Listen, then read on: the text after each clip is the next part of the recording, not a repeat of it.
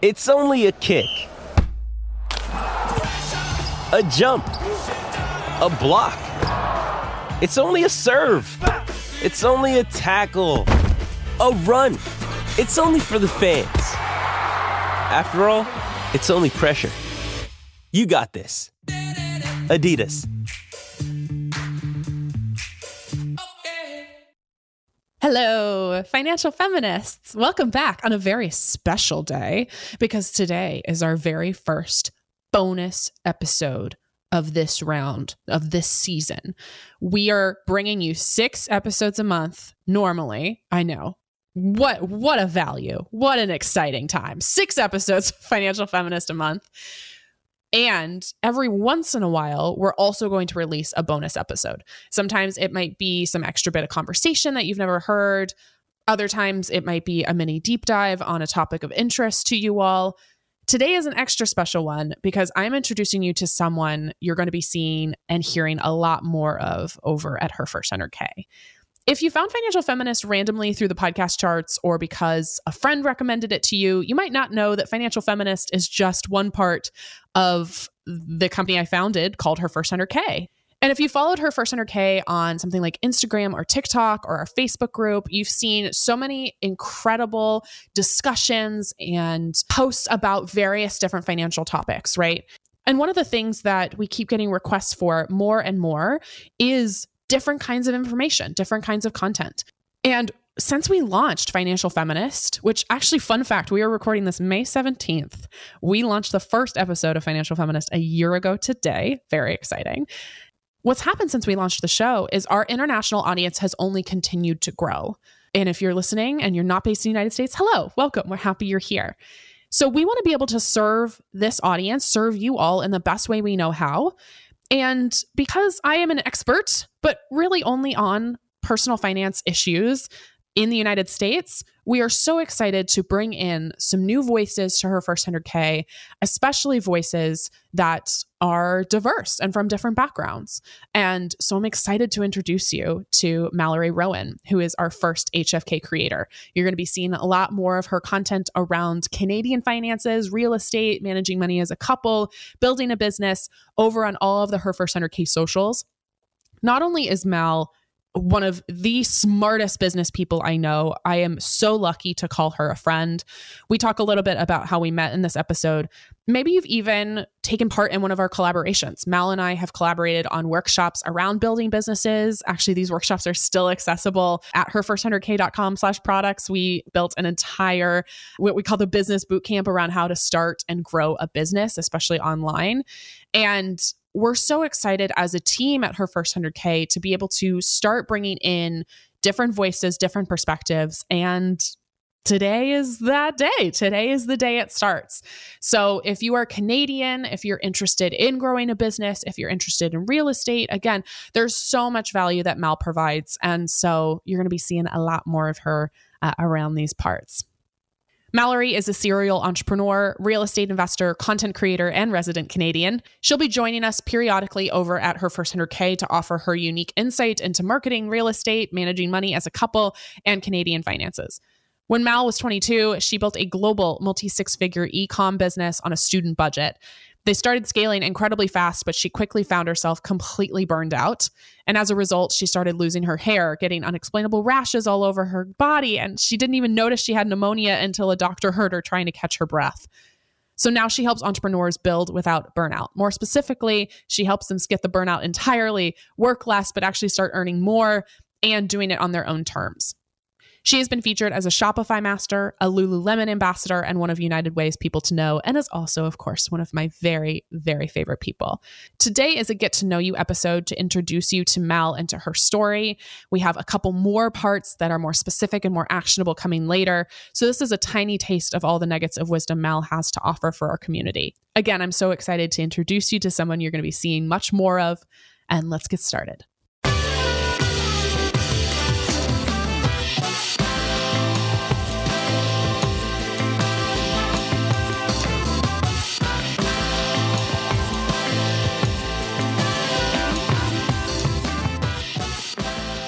How you doing, man? It's so good to see you. I know. I'm good. How are you? I feel like we haven't talked. You've been talking to my team lately more than you've been talking to me. I know. And like, so I think this is the most I've talked to like different people on your team. Yeah. Yeah. Like multiple people at once. I know. Well, now we're like 13, which is crazy.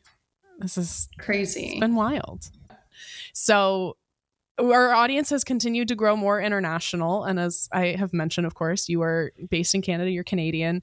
And I think a lot of people don't understand that personal finance, probably like 80%, 90% can be international, but there's that like 10% where it comes to like investing and real estate and all of these things that are very specific, not just by continent, but by specific country. A lot of people go like, what about Europe? And I'm like, you need to be more specific. Like every single thing is very different. And it's hard enough for me to just keep track of the United States financial system, yet alone every single country's. So I'm just so excited. You and I have known each other now for a couple of years. Call Mel a good friend. And I'm just so excited to have our audience be more introduced to you and your expertise. So thanks for joining me today. Yeah, thanks for having me. I was going to say pandemic makes everything weird, but I feel like we must have known each other for like 5 years. Well, I think we must have met in like 2018. So yeah, it's been at least 4 years, which is crazy. That's wild. I mean, 2020 to 2022, that's not real years. Like that's just a period of time. Doesn't count. Yeah. So obviously I know a lot about your story, but I want to go back because you and I think have very similar trajectories. So what did you go to college for? What was the original plan? When you graduated, what happened next? And what was that kind of journey for you about what you thought you'd do with your life professionally? Yeah. So I went to university here. I went to school for journalism. And then when I was maybe going into second year, I think I picked up a minor in business. And so I knew even going into journalism, I was like, okay, I'm either like an MTV host or I'm like not in journalism. Like it was kind of like you're either so far in it or you're not in it at all. Yeah, exactly. And journalism is an interesting industry because it's one of the most truest to like climbing that ladder still of like, if you want to be the news anchor at 6 o'clock, like you're going to write the fire newspaper story about like the fire down the block. I mean, to work your way up for years. And so I didn't have like that love for journalism, but I had the love for like the multimedia side of it, like the writing, the video, the audio, and just like the resources and network that came with it. So in journalism school, I got to learn how to edit audio, how to make good quality video, all of these really, really useful skills for honestly anyone in our generation. And then in that process, I started working in marketing at the same time. And that's where I decided, it was kind of just validating what I already knew, that I was always in love with marketing and like the business side of stuff. Like even in high school, like I planned our prom, I did the grad merch, I planned like all the charity events. Like I loved both sides of it, the marketing, but I also loved like figuring out the profit and stuff like that. So once I had that first job in marketing, I'm like, you know what? I do love marketing, picked up the minor in business and just kind of went from there. So I really didn't know like for sure where I'd end up, but I think in my head, I was always going to be like a high level exec at a company. That was my thing, is I wanted to be, VP of marketing by 30 at some sort of company. That was the plan for me too. 100%. And that meant that you made it. I wanted to win a 30 under 30 or 40 under 40 on some corporate list and, that kind of side of things. Luckily, I always say like our school was really great for encouraging entrepreneurship as an entire school and then also within business. So I had entrepreneurship classes, and that actually in those classes, they pushed us like, hey, don't make up some fake product. Like if you have a business or you want to start a business, work on that in this class. And that was really what pushed me into my first business, which was our powerlifting apparel. And in that period, I kind of shifted from full corporate world to startup world. And like, I loved that. I loved the more casual, like I've never understood why we have to be so stiff in corporate jobs, like it was just never for me. So I went more that startup route, very like Nerf guns, bunch of 28-year-old dudes kind of thing. But then I found like with that, I'm like, oh, cool. I get like this flexibility and freedom, but I have all the like founder pressure, but I'm not really getting the founder benefits. Like it was my mom that kept being the one to push me to be like, you've like cried too many times about this job for something where you're not getting like a very big piece of the pie, you know? Like, so she's like, this is too much for like what you're really getting, which also started as an unpaid internship. Like there was a time where I'm like stressed about this job and I'm not even getting $1, you know? And then it wasn't till really that class project that kind of pushed me to bring this thing to life. And I ended up starting it with my training partner at the time, Josh, that you know, he was now more than a training partner. We did the awkward, like, let's just be friends, but let's start a business together, when we were like clearly probably already in love with each other, but just not ready to see it. But yeah, we started it, and we just started with like one t-shirt launch. And then I just feel like it's like fast forward and I'm basically here, you know? I really didn't see that like entrepreneur path until it started. And then it really was just like one launch at a time. One of the things I think that we first connected about is we had a mutual friend, and I've you know this, but I've been an admirer of what you've built for so long. Like Mal is so good at marketing. You are so good at marketing, and you're so good at storytelling. And I think one of the things that unfortunately stood out was you built this business with Josh, and it almost killed you. Like it legitimately almost killed you. So can you tell us what that was and what happened? Yeah. So this was, I would say, like peak Gary Vee is a good way to like encapsulate those years, you know, like he was hot. But that was like the overarching, I feel like, cultural theme for a while there, especially in the startup space. And so that really got the best of me. I also, in hindsight, like part of why we started our powerlifting apparel company was because we were in that community ourselves and we wanted something that represented us. But it also meant being in that community was that I was competing in powerlifting, which was really hard on the body. I've always had like weird body things. You know, I joke like Josh is Superman because he could take a flight to LA and then hit like a new squat record. Whereas I'd be like trying to warm up on squats and being like, what is happening with my body? So like that was really hard. Which is totally normal. Yeah. Right. Yeah. So I'm like a little bit on the more sensitive side than normal body wise. And then Josh is like the hardcore other, which was, you know, its own dynamic because I was being like, what's wrong with my body? But that period I was working full time. I was still working a corporate job. I kind of went corporate, startups, and then back to corporate as like a sell my soul temporarily to build this business. So I was working full time, then doing my startup essentially full time. I was still competing in powerlifting, which that's like 3 hours of training in the gym a day, not to mention you're like counting your macros, like cutting weight. Yeah. So my body just started deteriorating. And like, because I've always had weird things with my body, I feel like I didn't notice at first, like it's normal for me to like get a weird rash. And, you know, I've always had eczema or asthma. So stuff like that would come up, but it wasn't until I went to the doctor for like literally, I think it was like a birth control prescription or something. And then she was like, your lungs are disgusting. And I was like, oh, true. Like she was like, I'm going to send you for a chest x-ray. But she's like, you definitely have pneumonia. And I think that just like spoke to how in it I was, that it was like such a buildup. And I was just being like, what's wrong with me? I should be able to hustle like I did last year or whatever. And I was just literally falling apart. Right. And keep ignoring it because the pursuit of that, right? Is it's like... Yeah. And I've always had, you know, I've always been asthmatic. So she's like, when did your cough start? I'm like, I don't know, like years ago. But she's like, no, this is like bad. That was when like it actually took like a few rounds of prescription to try to deal with that. And then even after when she's like, your pneumonia is gone, I'm like, I still sound like shit. Like I could hear, I remember I took a video and it sounded like my lungs were purring. Like it was so gross. Oh, wow. Well, and your hair was falling out too. Like I remember that of seeing those photos. Yeah.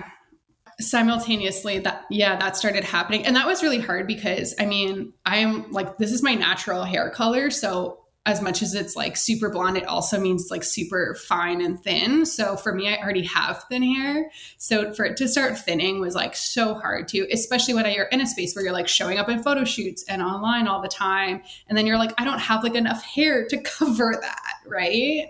Right. Using social media to run a business while also being, you know, while also lifting. Yes. And that was like a tough part too, is that intersect of the community. It was so great to be in that community, but then I kind of felt like this pressure, especially since Josh and I were strong lifters in Canada, like, it was like, okay, I got to keep competing and I got to keep breaking records or like keep trying to get for first. And so that pressure on top of it was kind of like, I got to the point where I'm like, okay, my body needs a break from the lifting, but I can't like let people know that. Right. And that was like a really hard period for me because it's like, is, you know, my community going to be affected by this? And also like, is our revenue at the end of the day going to be affected by this? Like, I can't really just stop lifting when what people loved about us was that we were lifters in the community. So that was a lot of pressure to kind of unpack. Now, you know, your work, I think, is largely impacted by that story. You're really focused now on how do I help other business owners build a sustainable business that's very anti-hustle. What does anti-hustle mean to you? I think for me, it's like asking the question of what do you actually want? And then constantly refining that to like, what does that mean? Because I think so much of the hustle culture, as much as we have this whole self-care culture, you know, that's really come through the last few years, like there's still so much, I mean, hustle culture is just capitalism really like turned up, right? So like, it's not like capitalism didn't go away, right? So I think... You don't have to say that quietly. It is 100% capitalism. It is capitalism to a T, right? It's telling you your worth is in your productivity and you can't take a break. You can't rest. You're lazy if you rest. Right. Yeah, totally. Right. Now we're just being sold resting products, right? So it's like not much better. Yes. But I think it's really about like asking yourself, like, what do I actually want? And then like kind of taking off that defense mechanism and being like, do you actually want that? Right? Because people will say, oh, I want financial freedom, right? But that's because that's what they're told as like an entrepreneur, maybe just anyone to chase. But then even within that, asking like, well, what does that mean to you? Like, what actually is financial freedom? Like, what do those two words really mean? Because they can be drastically different. Someone can feel financially free at $20,000 a year in income if they're like living in a cabin in the woods and have everything their heart desires. And someone else might not feel financially free even when they're pulling in 2 million, right? So it's really hard when we're chasing these arbitrary goals or realizing like, I don't even care about financial freedom. Like what I care about is flexibility to pick up my kids every day at 3 p.m., right? So I think really breaking down those goals and seeing like, do I care about the thing that I'm striving for?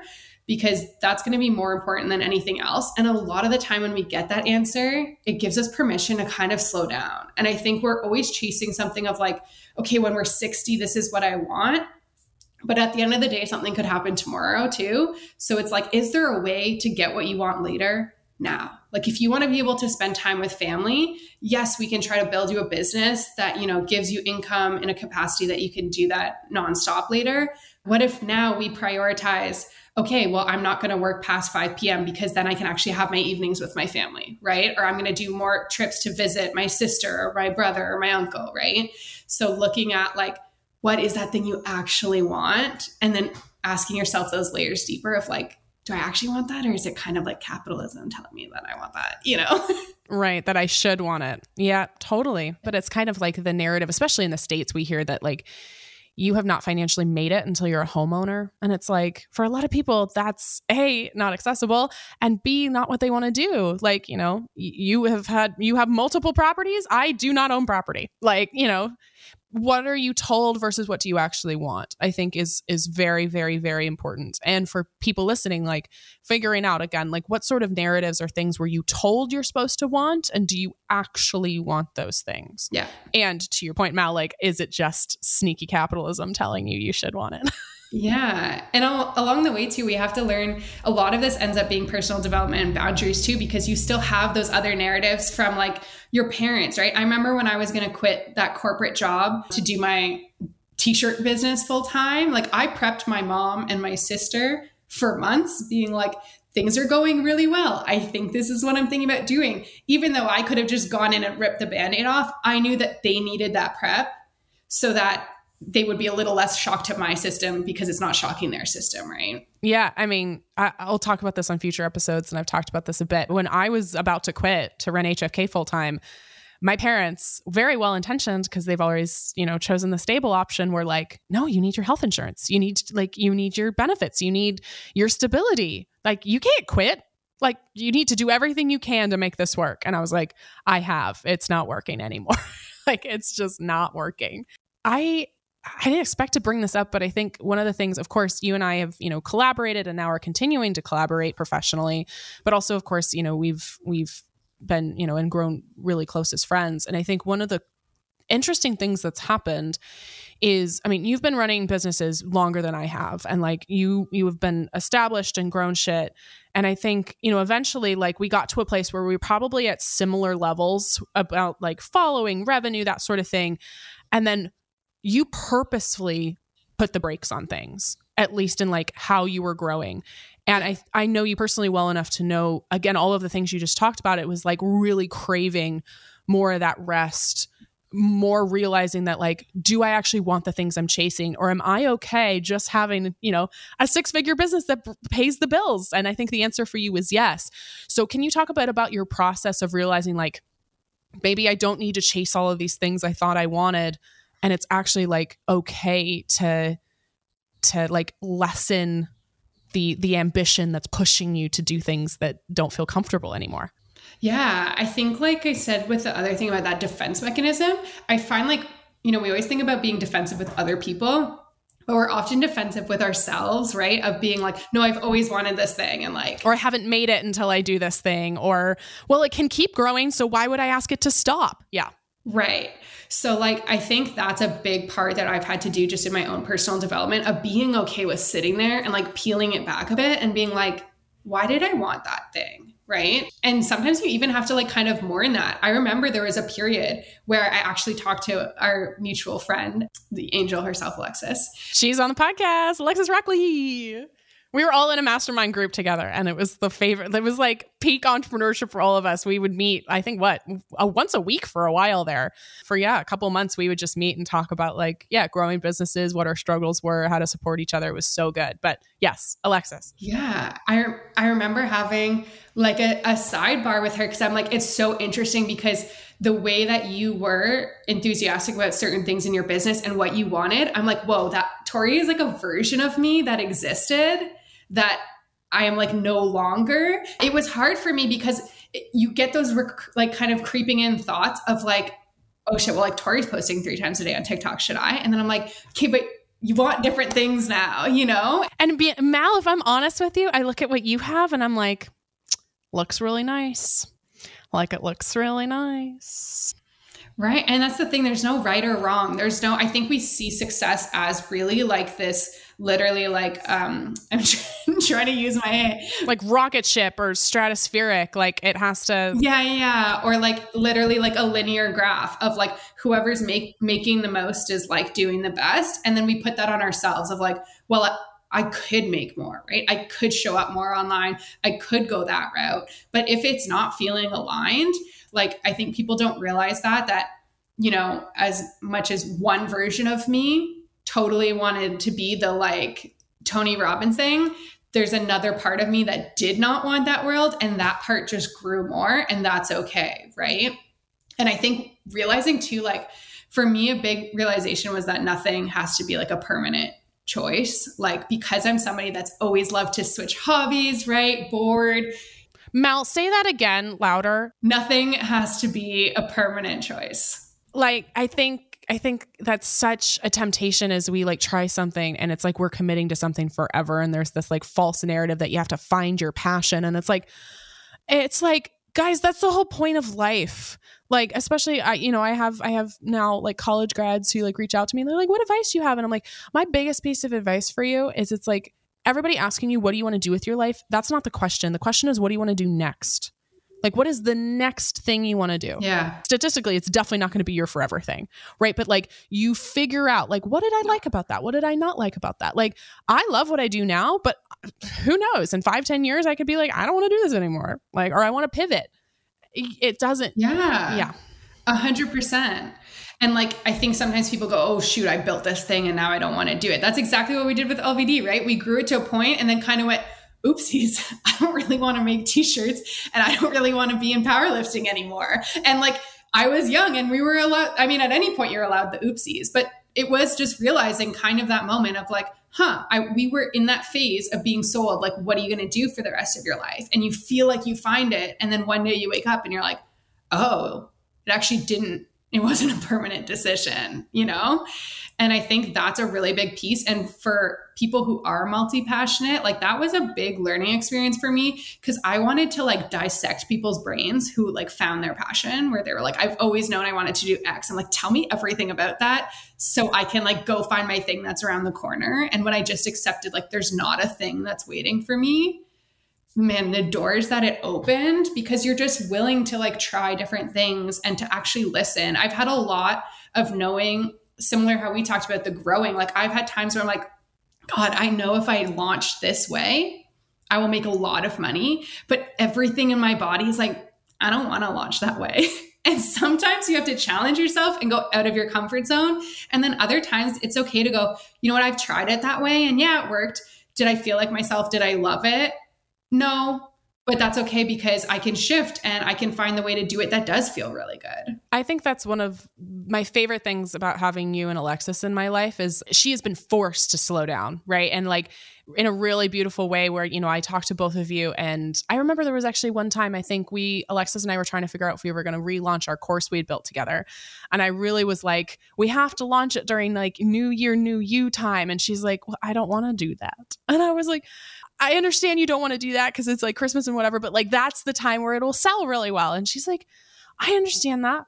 I understand, but I don't really want to do that, you know? And it was just like, it's such a beautiful, just like, but I that doesn't feel good to me. So I don't want to do it. Like, regardless of if it's going to make me $5,000 more in revenue, like, I don't want to do that. And I think to what you said earlier of like, you know, I think it's really easy for us to like, yeah, compare our careers, compare our lives, compare our businesses. And I think I can link everything back to the patriarchy. It's like 7 degrees to Kevin Bacon. But like, I think it truly is like one of those things where, you know, it's told us that we have to be, especially as women, in competition with each other all the time. Right. So it's like, oh, yeah, if Tori's out there killing it, I also have to kill it. Right. And like, we are told that there's one seat at a table, right? And it's like, okay, if it's one person doing it this way, then I have to do it that way too. And I really appreciate that you were like, you worked through that and you're like, I don't want to do that. And I'm at the point in my business too, where I'm like, okay, is this actually what I want? I don't know. Yeah. And I think it's like, it's good to ask those questions. Like always think, what gets me excited right now? Like, what do I want to learn about? And what do I want to feel? And the what do I want to feel can be like a short term and a long term. Like for me, if people are like, what's your 10-year vision? I just know how I generally want to feel down the line, you know? That's how I feel too. People ask me like, what's your 10-year plan? And I'm like, I hope I am happy and making a positive change in people's lives. Like, that's it. Yeah, exactly. I hope I wake up smiling. Josh was making fun of me the other day because you know, when you like wake up in the morning and you like kind of fall back asleep a little. So I'm like closing my eyes, sleeping a little. And I'm just smiling. And then Josh was like, what are you smiling about? And I was like, I actually don't know. Like I was just smiling. Yeah. And it was really funny. But it was funny because now I catch myself doing it all the time. And I'm like, oh God, that's just the feeling I want. I want to be like smiling even when I'm half awake, falling back asleep for no actual reason. Because I was just like, this is nice. I love that. That makes me so happy. I am so excited to share more of this episode with you. This is just part one. We have some more amazing topics like real estate and specifically Canadian finances. But unfortunately, you're going to have to wait a little bit longer for those. We'll be releasing more from this conversation over the next few months. And she just, as always, drops so much value. If you loved hearing from Mal, please make sure to follow us on Instagram at HerFirst100K, as she'll be regularly joining us over at HFK. And we've also linked all the places you can follow Mal and her business in the show notes. We are so thrilled that Mallory is becoming part of the team at HFK, and I cannot wait for you to see what she's bringing to the table. We will be back on Tuesday next week with your regularly scheduled guest episode. So please make sure to subscribe, rate, review us, share this podcast with your friends and family and on social media. Help spread the mission of financial feminism. It means more than you know. Have a lovely weekend, financial feminists. We'll talk to you soon.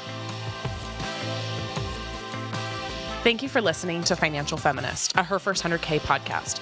Financial Feminist is hosted by me, Tori Dunlap, produced by Kristen Fields, marketing and administration by Karina Patel, Olivia Koning, Charisse Wade, Alina Helzer, Paulina Isaac, Sophia Cohen, Valerie Oresco, Jack Koning, and Anna Alexandra. Research by Ariel Johnson, audio engineering by Austin Fields, promotional graphics by Mary Stratton, photography by Sarah Wolf, and theme music by Jonah Cohen Sound. A huge thanks to the entire Her First 100K team and community for supporting the show. For more information about Financial Feminist, Her First 100K, our guests, and episode show notes, visit financialfeministpodcast.com.